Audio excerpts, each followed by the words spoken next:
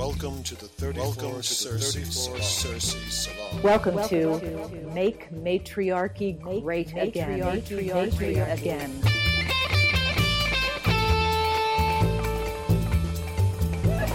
L'écossais interagit tout au long de ce cours. Dans cette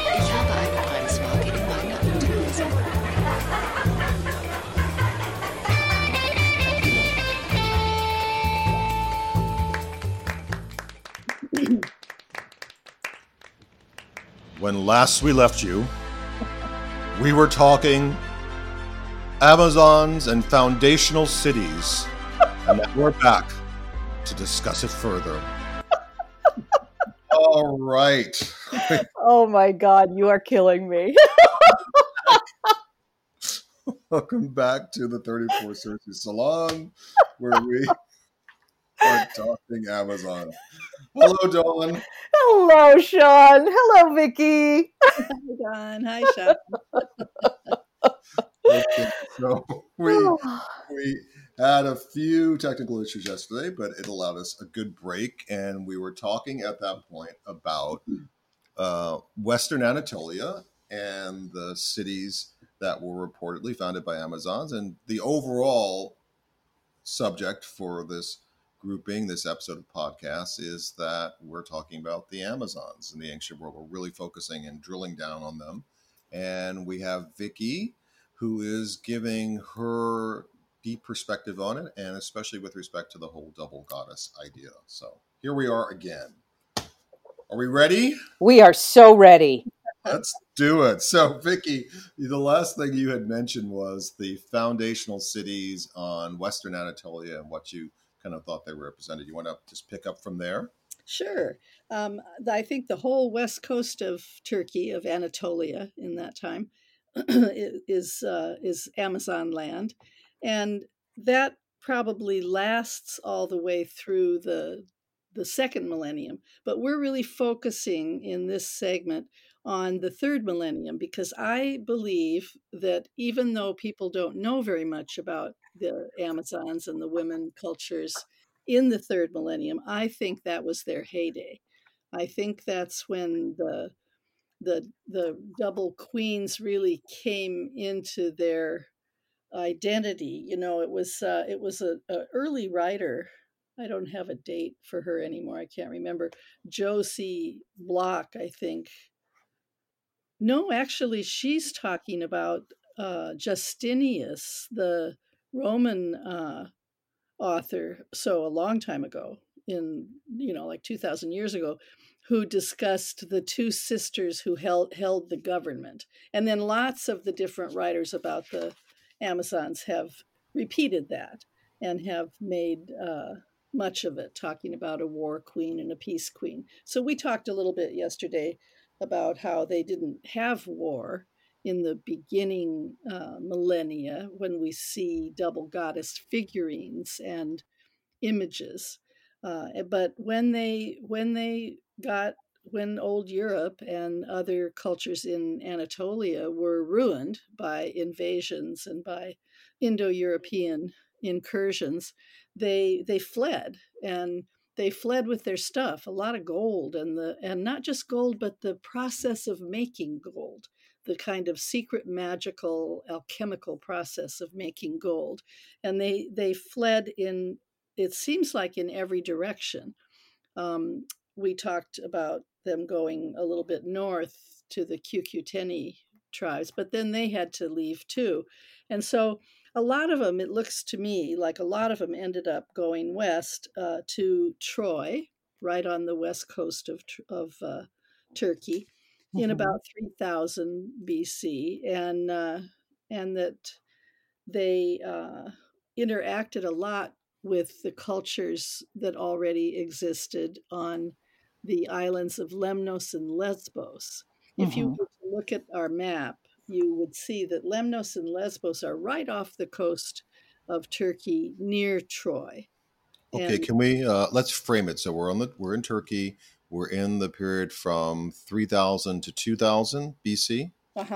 Okay. So that's when everybody's, because it was the end of the fourth millennium when that big wave of Indo-European invasions happened. And it either killed people or sent them fleeing. And as we know, because of the DNA research showing us that incredible wave of male Indo-European DNA into old Europe, we know that the women were left. They killed the men, mainly. The farmer DNA disappears at that point from our heritage. So I'm sure a lot of the women got abducted. We know that, and got assimilated, as they like to put it, and got married off, in other words. But the ones who didn't became this very dynamic resistance movement against patriarchy and against the invasions and against the male dominance and all of that. And so Vicki, the DNA we're talking about currently populations in the West. So there was the Anatolian farmers who were there, and then this Indo-European warriors came in. And so if you just correct me if I'm wrong, what you're talking about is how now currently the male DNA, the Y DNA, is chiefly from this warrior grouping. Exactly. And the female DNA is still from the old Anatolia. And we say Anatolian farmers, but that's kind of a misnomer because they migrated from Anatolia very early into Greece, and they created culture there, the Sesklo culture predominantly. And then within 1,000 years or so, some of them were moving north, and they settled along the Danube River. But where they settled, it wasn't like there weren't any people. There were already hunter-gatherer people living a kind of a fishing life rather than a hunting life. But they were settled at places like Lipinski Vir, which we've talked about before. Which is where? On the Danube, the Iron Gates of the Danube. It's basically in Serbia, across the river from Romania. Okay. And those sites that were hunter-gatherer sites, or gatherer-hunter sites is more appropriate because the gatherers provided more food. But anyway, in those sites, the farmers coming up from Greece interacted with those people and intermixed to some extent, but mostly lived side by side for maybe 1,000 years. And then peacefully, absolutely. Yeah. Which is probably how it looked when the Anatolian farmers moved into Greece. They were, because as Gimbutas has said and other scholars have said, it's a seamless kind of interweaving of these two cultures because they share the most basic beliefs and structures. They're matriarchal. They have a female deity of some kind that presides over their conceptual framework, of their worship, and they built the same kinds of systems and structures and forms, and they made beautiful art. The hunter-gatherers didn't so much do that, but they did make those boulder goddesses that look like fish goddesses at Lipinski Vir. So anyway, it's really clear that they shared enough beliefs that before too long, 1,000 years, let's say, the original people there, the old hunter-gatherer people, had taken up to some extent farming, and that we see that in their diets and so on. And there was some mixing of the two cultures, but not as much as you might think, but enough that it shows up in our DNA. And they lived that way for a long time. And as Gimbutas put it, the old European culture flowed out from there like a river, up the Danube, let's say, into the Black Sea, and pretty much the whole area of Serbia, Romania, Bulgaria, and even up into Moldova, and then, as we have talked about, the Ukraine eventually, and the Cucuteni Tripilia culture. So that huge region, all the way from the Aegean Sea to the Black Sea, is sort of our what we're talking about, and they had to flee from all of those cultures, and they fled. It looks like it's very clear that they fled for sure to Troy, because in Troy there are so many artifacts and imagery that's consistent with the old European cultures, like Koranovo. We've talked about the Koranovo culture. And so a lot of the imagery is the same in the third millennium at the site of Troy. They found a loom, and they found 8,000 spindle whorls, and they have pictures of the spindle whorls, and they have obvious old European signs on them. And so it's really clear that this was a continuation, but fragmented, as you would expect, because they're refugees. Right. But they created a culture, the culture of Troy, that we're looking at in the third millennium, was Troy 1, several stages, and Troy 2. And it was Troy 2 that was excavated by Schliemann and his wife. And that's the layer, they call it a burnt layer. The place was burned down. Right. And the people had to flee. And the Schliemann talked about the individual gold jewelry found in almost all the houses indicates a panicked flight. And I think that flight was to the islands. Now, it may have been to other places as well, but it seems pretty clear that they went, for instance, to Lemnos. Gimbutas says that Lemnos and Lesbos had a long Neolithic underpinning, but that they converted at that time to citadels. And that's where she talks about the slits for archers, and that the archers were probably the Amazons. Could just so a little context too. So you talk about them fleeing. In the Iliad, of course, the Amazons are the allies of the Trojans, right?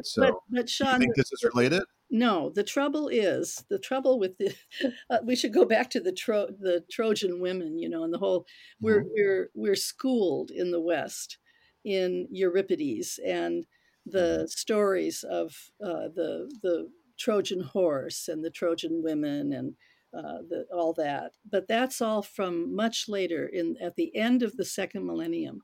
And that's the end of the Bronze Age. That's really when all of these cultures collapse finally. Troy changed in the second millennium, about 1800, I believe I read, and a new people came in and they had horses. Now, I think it was still pretty female-centered. Amazons are horse breeders. Right. So I don't think that it changed in a way that made it too patriarchal. It was still pretty strongly woman-centered. And you even see that. Euripides wrote his plays, The Trojan Women, the play Hecuba. He wrote those plays in, I think, the 5th century BCE, so the first millennium. And they're about things that took place in the second millennium. So already he's writing about something that's at least 500 years earlier, and probably more like 1,000. And that ended with the Trojan War and his play, The Trojan Women, and his play Hecuba. I saw Hecuba performed by Olympia Dukakis in. Oh, wow! Yeah, it was fabulous, just fabulous. And those plays are interesting because they're quite anti-war. Yes. And the women are strong, but they're desperate. They're defeated. And so anyway, we can come back to that, since that's really it's like a whole millennium later than the one that we're focusing on now. But that's how things get all mixed up. And when Schliemann excavated at Troy, he was pulling up material from around 2200 BCE in the third millennium. And he thought it was Priam's Troy. Priam was the king. Right. So he was mistaken, and now they've done, the archaeological chronologies using carbon-14 dating and so on, methods that show them all the different strata. And the thing about Troy is that it lasted so long as a place. Right. Right. And that different cultures built on the ruins of the culture that was there before. That's probably true. I don't know that about Troy, but it's Yeah. probably true. Yeah. So what? Yeah, I get to think, just to follow up on Dawn. I think so. In that case, you're saying there was a culture in Troy. It flees. You have Lesbos and Lemnos. Later, you have this classical notion of Troy, the Trojan War. Much You're later. saying much later, and you're saying that there are they the same people according to what you're saying, or are they related? What is their relationship? Well, I assume that some of them are, but maybe not. It's hard to say. Okay. I don't think that any of the scholars know that for sure, but maybe it'll start coming through the DNA material or something. If they decide to do DNA work there, they would have to decide that and choose some bodies and do their work. I think we'll have to force their hand. Because it would be really interesting to know that. Yeah. One of the Yeah. I think it's key. We have that technology now. Let's use it. One of the places that I think people will have heard of, and that's really an important part of the third millennium, but started earlier, is the islands of Malta. Now they're way south of Sicily, south of Italy, and on the way to Africa. So they're quite far away from Anatolia, but the figurines, there's a lot of things, but the figurines that they found in Malta and Gozo, the two Maltese islands, so many of them look just like the ones from Çatalhöyük. We know that there was some diffusion of the Anatolian culture to Malta. Now, maybe also from Troy, they could have been in contact. They were seafarers. So, Right. It's likely. And they share so many things, the two places, even though they're far apart. But when you're seafaring, then it's not so far apart and it's not so impossible because the Cycladic Islands are in between. There's Lemnos and Lesbos right next to Troy. Then there's the Cycladic Islands a little south, but it's still in the Aegean. And then if you go south of the Cycladic Islands, you reach Crete. And if you go south and west of Crete, you reach Malta. Right. So I think it's not a stretch. Yeah, it sounds like a trade route almost. Absolutely. Yeah. Good point. And the island of Milos, have you ever heard of that? It's in the Cycladic Islands. Okay. It's very famous in archaeological work because obsidian came from there. And there was a huge trade in obsidian for a long time. There's obsidian at Çatalhöyük. It's buried. Obsidian shiny mirrors are buried with certain women in the Çatalhöyük ruins. Right. And just a quick reminder that explanatory comma that Çatalhöyük is in Anatolia. So it's in actually south central Anatolia, which is today Turkey. Right. Okay, so Milos is one of the first places in the Cycladic Islands that people actually started to share things like the old European script. They find what they found is Linear A. You were interested in that, Sean. They found Linear A in the Cyclades. It all hangs together, and that's what I'm really interested in trying to weave together. So in terms of Malta, just to finish with that, the Maltese Islands were actually they were Neolithic. I mean, people were there as early as they were in Crete, but the stone temples in the Maltese Islands are the earliest stone temples anywhere in the world. Freestanding stone temples, the beginning of temple building with stone. And that all started, they call it the Temple period. It started in 4100 BC and went till 2500 BC. And then they say, we don't know why, but they were abandoned. And so it's really important to really understand about the third millennium that 2500 BCE, 2300 BCE, these dates are very important for the kinds of destruction that were going on Right. Often on the mainlands of Greece or Turkey, but then also, of course, affecting the islanders. And I just, I said in The Double Goddess, I see this movie, this story, of these priestesses just going from one place to another and Right. taking their precious heirloom stuff with them. And when they can't go any further, or they think that they're going to be overcome, they bury it somewhere. And then in the second millennium, we find all these hoards. So it's all one thing that's Right. happening for a couple of thousand years, pretty strong. Um, the temples, these stone temples that are so important, they come in twins, in pairs, and they're shaped in the shape of a woman's body. And you enter the temple in the vagina. Wow. Wow is right. Oh And my goodness. yeah, in Milos, there's a site called Phylakopi, and they've dug there from 2300 BCE, and they have found Linear A, the language we're familiar with from Right. Crete, but it hasn't been deciphered. But they know now that it's connected to the language, the script that we've talked about from Old Europe.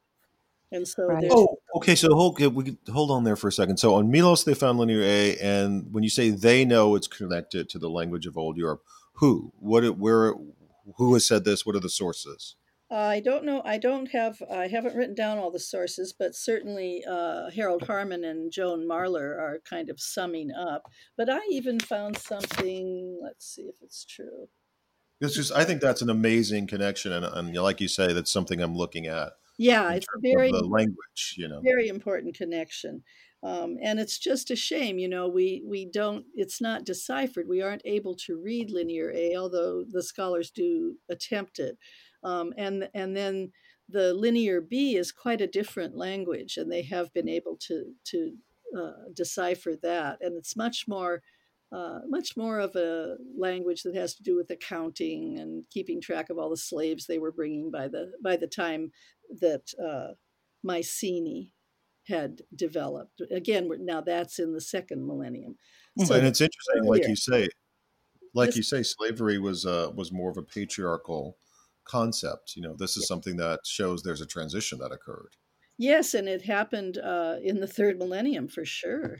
And Wow. so the Linear A that we see in Milos was from the third millennium, and so that's very important. But there's still plenty of interesting material from the island of Crete in the third millennium, showing it to be a female-centered society. But we get so much more depiction of that later because of the murals that they made. Right.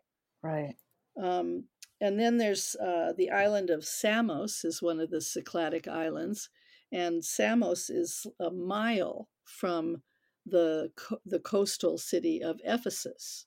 Right. Right. Yeah, it's right off the coast. And that's where we're told, that the Amazon queen or priestess Ephesia founded Ephesus in 2000, around 2000, as a sanctuary for Amazons.